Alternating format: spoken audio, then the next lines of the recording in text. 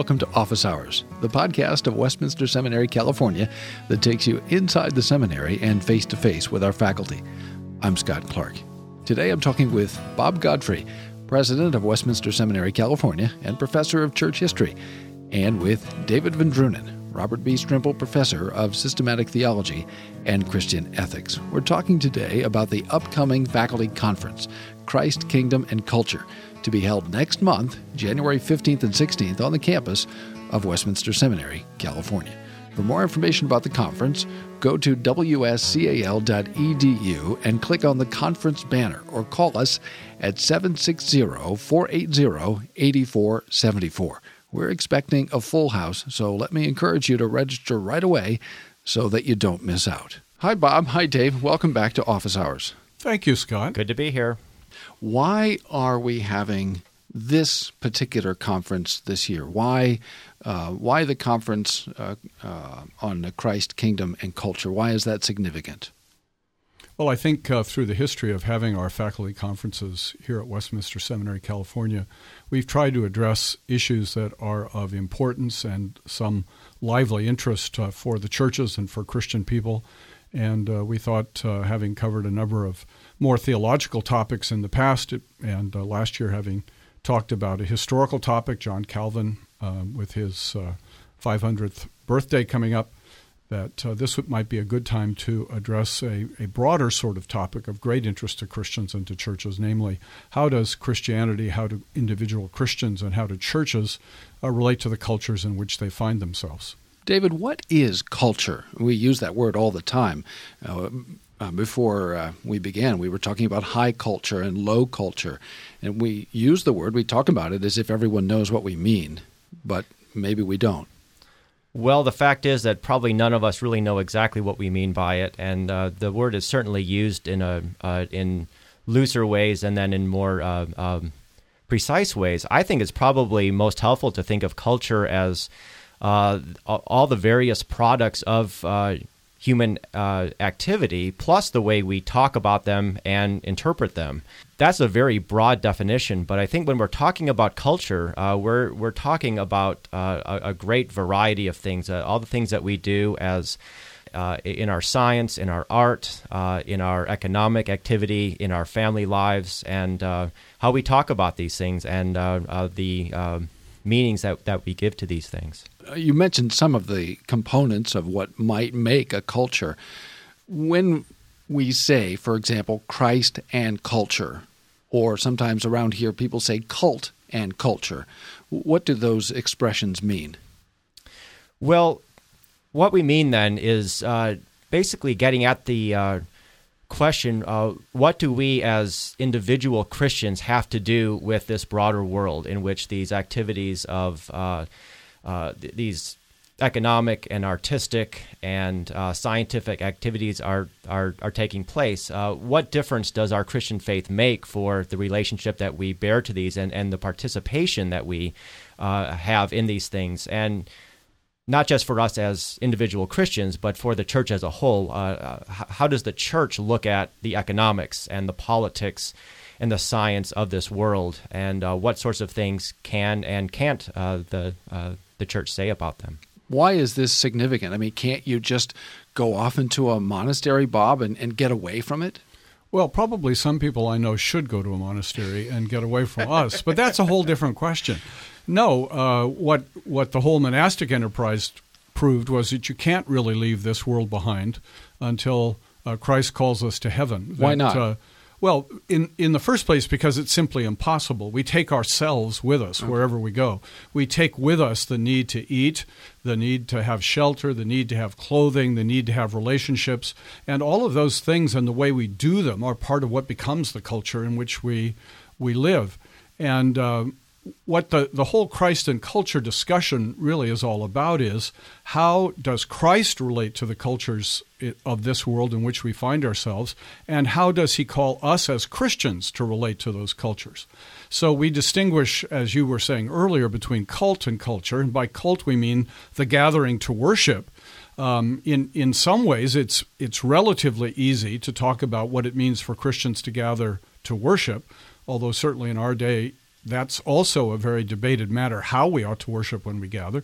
But much of our life is lived outside of the gathered worshiping community of the church, and the great question is, how are we supposed to live outside of that gathered worship community as Christians? So when people try to get away, and there have been lots of attempts in the past to get away from the culture, they end up taking it with them, or when they gather together away from the broader culture, they end up creating a new or distinct culture, a culture of some kind. So culture is unavoidable. Absolutely. We are necessarily, as human beings, living in culture. And the people who are perhaps at greatest risk are those who think they can escape their culture or fail to think deeply enough about what their culture really means.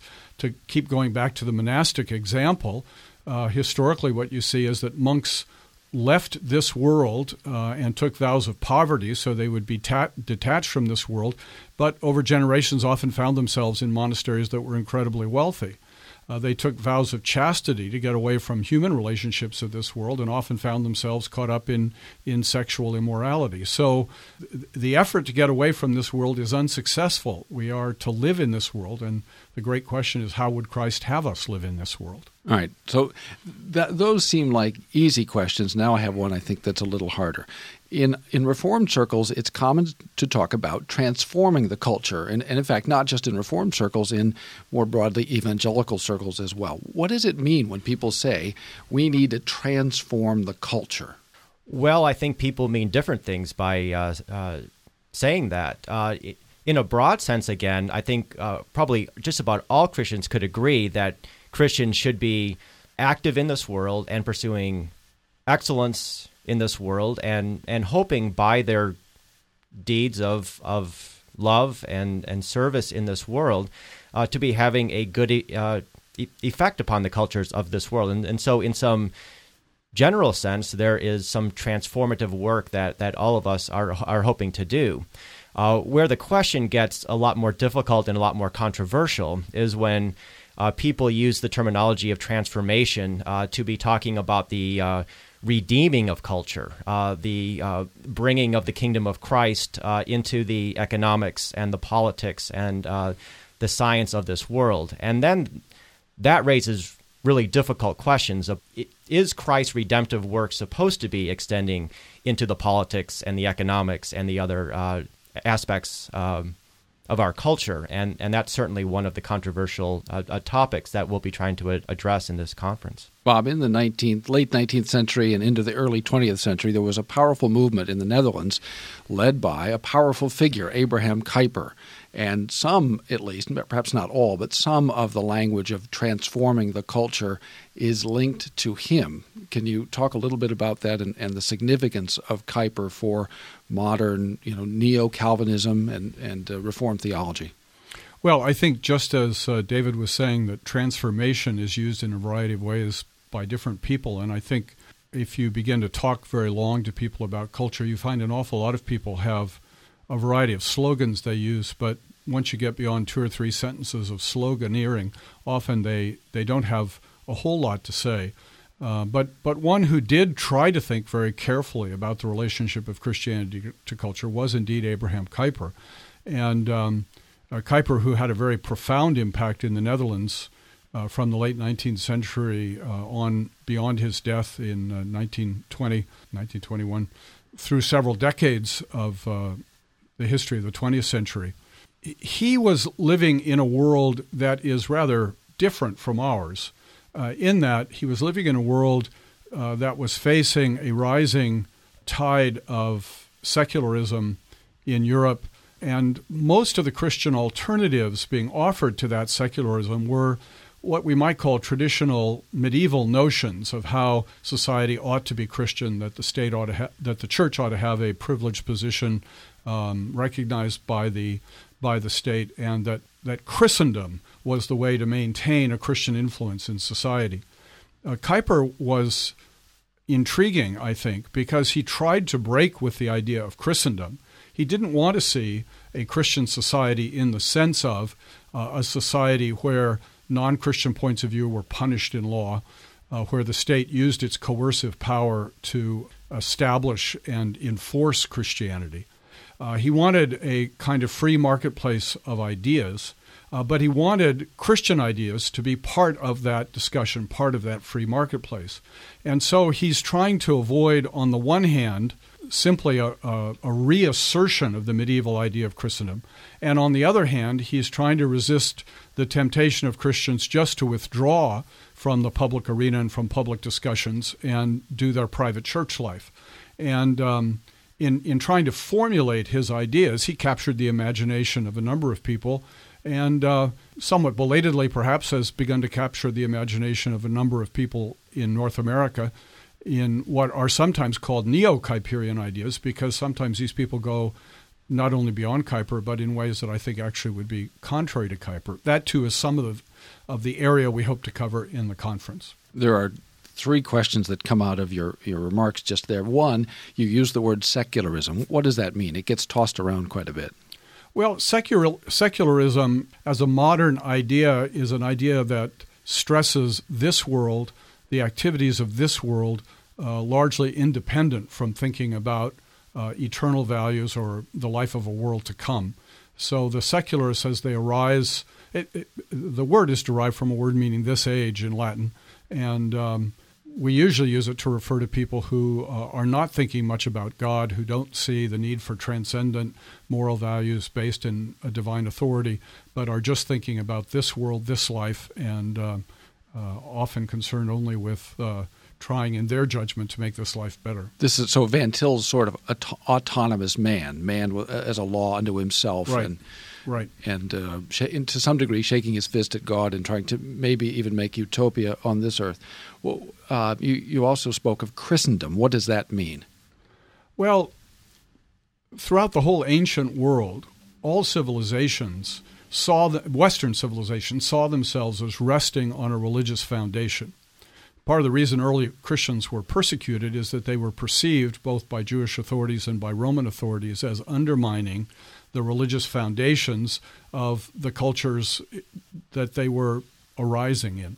And when Christians became so large that they could no longer be persecuted out of existence, and in fact when the Roman emperor himself became a Christian, it's not surprising that the Christian way of thinking about Christ and culture was to say, well, at last, we're the true religion. We've established ourselves as the true religion, and we should be the foundation of all society and all culture. So from the time of Constantine in the 4th century, really down well into the 17th and 18th century, many, many Westerners believed that the only way you could have a unified culture was on the basis of a unified religious foundation, and that religious foundation was Christianity.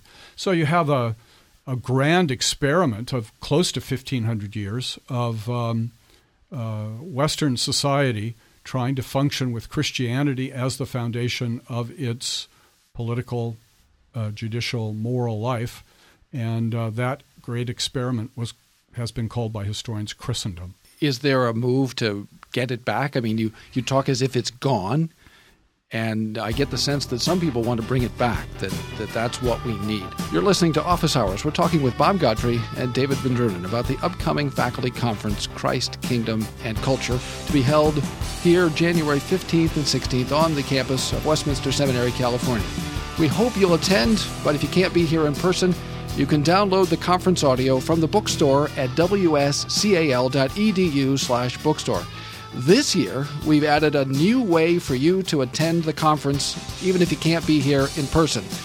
You can watch the conference live on our video stream. That's right. We have a live video stream online of the conference on our website at wscal.edu/conference 2010.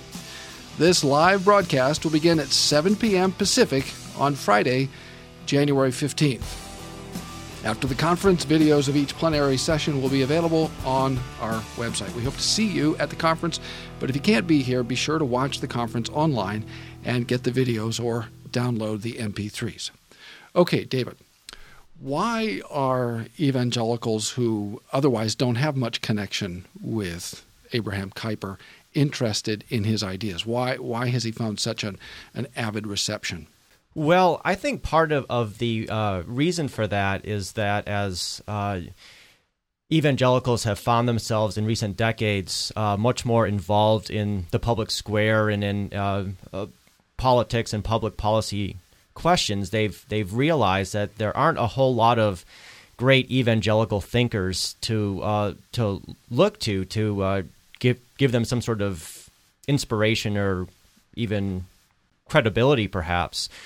And I think sometimes they look at Roman Catholics with their long tradition of social thinking and are, I think, a little bit jealous, perhaps, that evangelicals don't have something like that.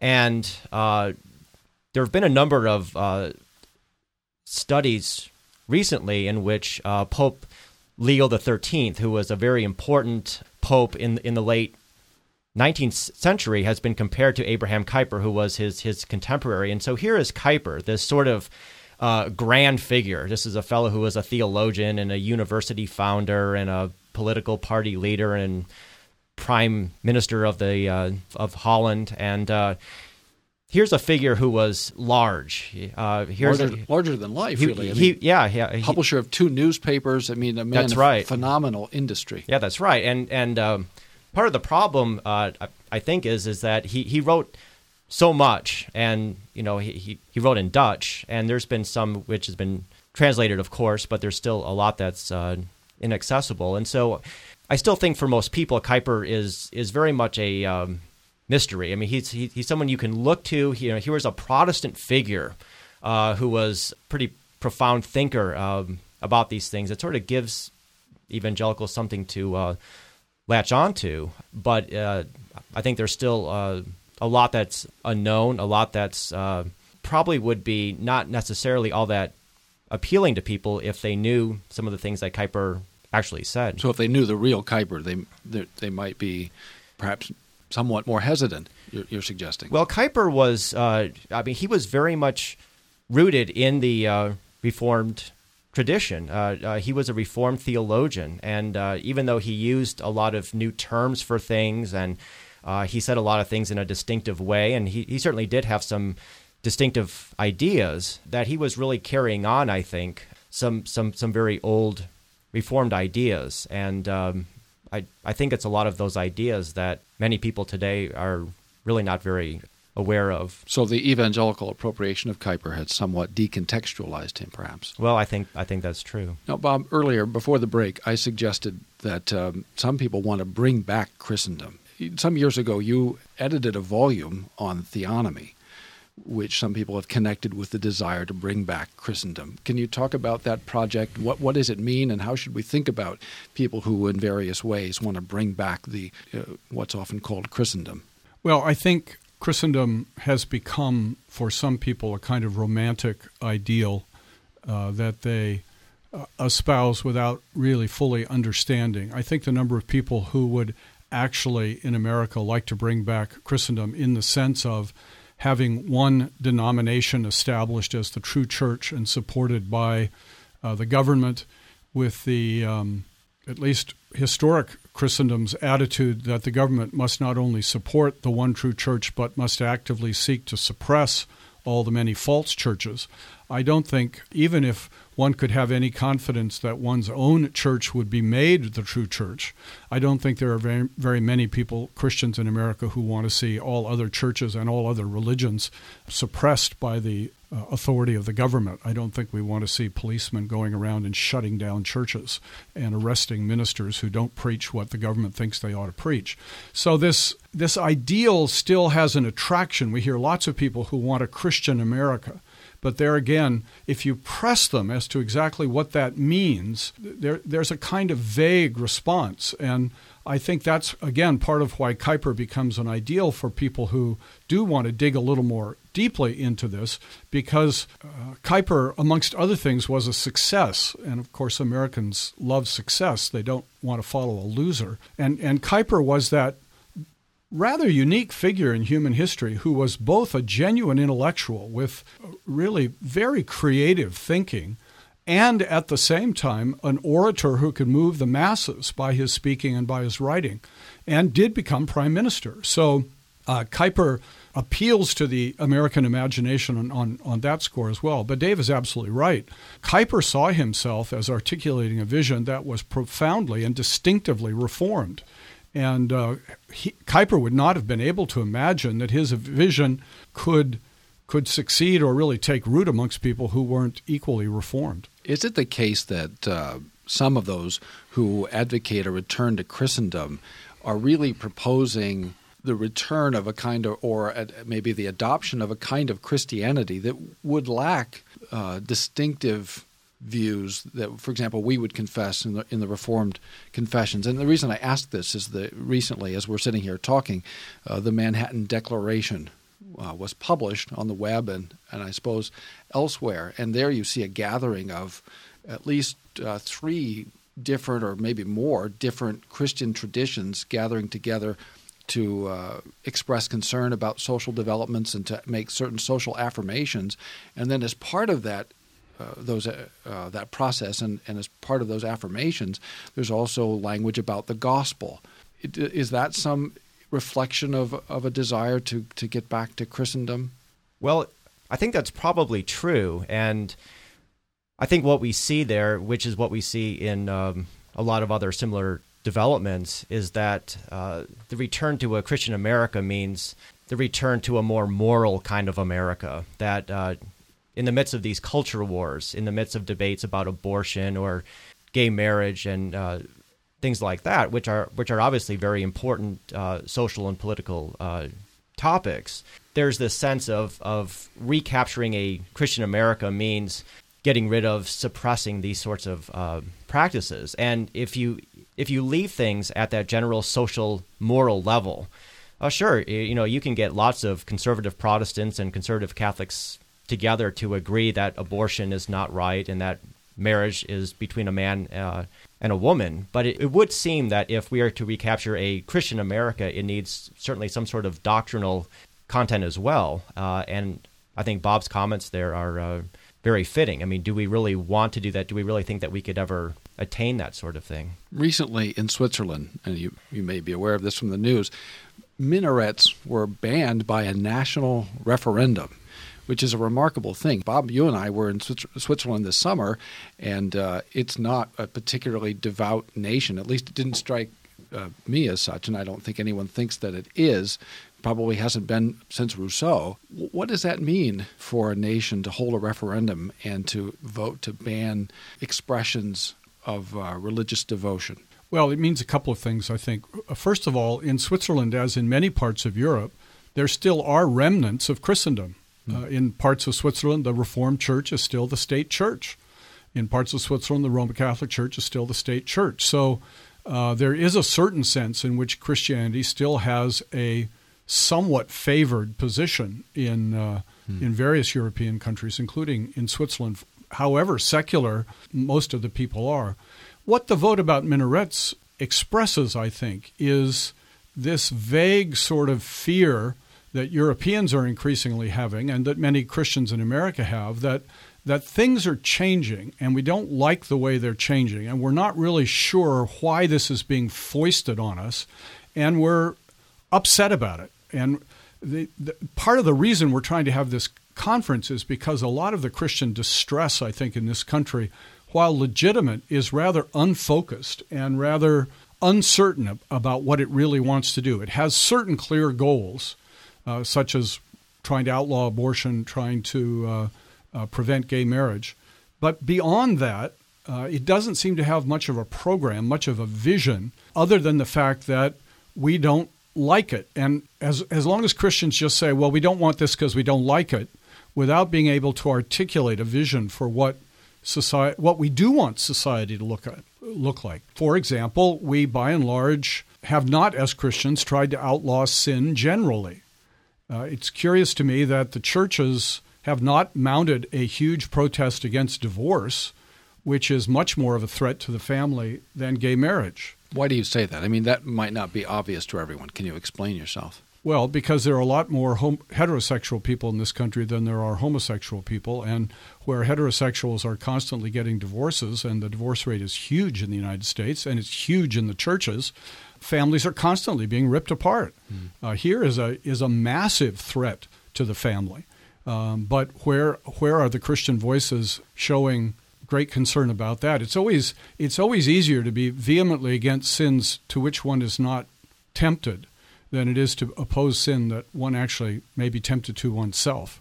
And again, we have to think about the social consequences of what we think about sin and how sin is rightly to be opposed. If I could just add something to that. As I understand what happened in Switzerland, the building of mosques was not prevented in any way. It's just the minarets, which seems to indicate that this is symbolic rather than substantive, which I think is in part what Bob is saying, that when you're focused on symbols. This also has to do with the call to prayer, right? I mean, in the minaret, you have the Mazain, and you have this fairly prominent call to prayer, which is... Well, yeah, I think the whole function of the minaret is to call the people to prayer wherever the sound of the call can be heard. And in this sense, it's not an intrinsic part of the practice of the Muslim religion, but it's a testimony to the Muslim religion coming to dominate a whole area. And it's interesting that when the Muslims took over Christian areas in Eastern Europe and in the Near East originally, one of the things they did was to outlaw the ringing of bells in church towers, because bells also were a public call to prayer. And there's been some of that in this country, right? Some controversy over whether church bells can ring and when they can ring, and how loud they can be. Right. We're talking about the upcoming faculty conference, Christ, Kingdom, and Culture, and it will be held on the campus of Westminster Seminary, California, next month, January 15th and 16th. For more information about the conference, go to wscal.edu and click on the conference banner, or call us at 760-480-8474 for more information. All right, one last question, and that is about the part of the title of the conference. It says Christ, Kingdom, and Culture. We've focused on Christ and culture, but we haven't talked as much about kingdom, even though we've talked about Christendom. Why did we use the word kingdom in the title, and what do we mean, quickly, when we say kingdom? Well, I think the first thing that ought to be said is that all of these questions are very complicated, and we're going to try at the conference to analyze as fully as we can in a relatively short conference what all of these things mean and how Christians need to try to think them through. Christ's kingdom obviously refers to the way in which Christ is ruling now in this world, and how Christians want to try to express that reign of Christ now in the world, as well as to think about the present reign of Christ in relation to the fullness of his kingdom that will come only in glory. And so that desire to live out the reign of Christ as faithfully as we can means that Christians are going to try to carry their understanding of Christ's kingdom in relation to culture as faithfully as they can. And one of the great debates amongst Christians today is, how do we do that? What does that mean? And it is, I hope, as this discussion has already illustrated, a complicated question. It's not one that you can solve with a bumper sticker. Is it the case, David, finally, that everyone agrees with the definition of kingdom that Bob just gave? Well, I think if we keep the discussion at a very general level, we can say, sure, the kingdom is about Christ's rule. But once we descend into details again, as Bob was saying, it's a complicated issue. We raise questions about this Reformation idea of the two kingdoms of God. They're both God's kingdom. The two kingdoms idea gets at this concept that God in Christ rules the whole world. He rules all things, and yet he rules the whole world in two different, distinct ways, and that has something to do with the way we understand the church now, the way we understand the state, and the way we understand the various other activities of culture. And that's certainly one of the things that we're going to be exploring in this conference that's upcoming. When you say quickly now, two kingdoms, you're not suggesting that there's and I think I heard you, you're not saying that there's an area over which God is sovereign, and then there's a sort of neutral, undefined area over which he's not sovereign. Absolutely not. No, that's a caricature that some people use to slander the idea of the two kingdoms, but that's certainly not what the Reformation meant. That's certainly not what Reformed theologians meant for hundreds of years as they used this idea. God is in control of all things. He rules all things in his Son. There is no area of life that is morally neutral, that's morally autonomous. And that's certainly something that we want to stress. But just because God is ruling all things and that all things are morally accountable to him does not mean that he rules all areas of life in exactly the same way. And which, interestingly enough, is exactly a point that Abraham Kuyper wanted to make.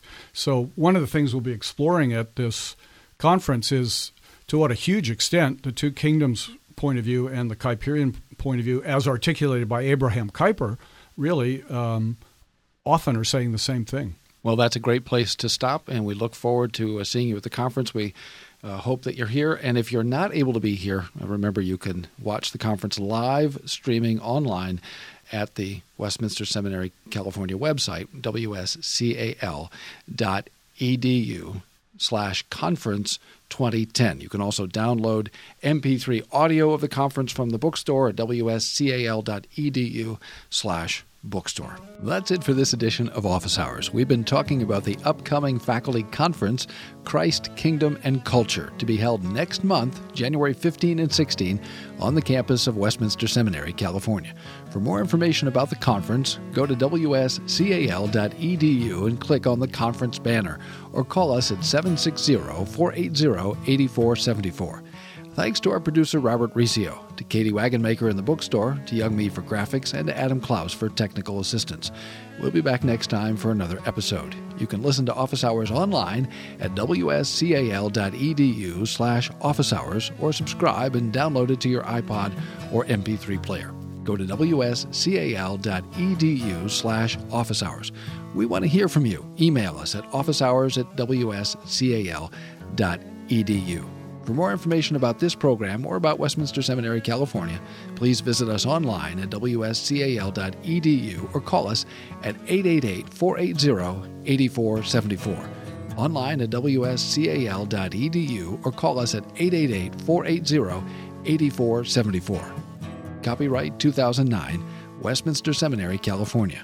All rights reserved. You are permitted to reproduce and distribute this material in any format, provided that you do not alter the wording in any way and that you do not charge a fee beyond the cost of reproduction. For web posting, a link to our website is preferred.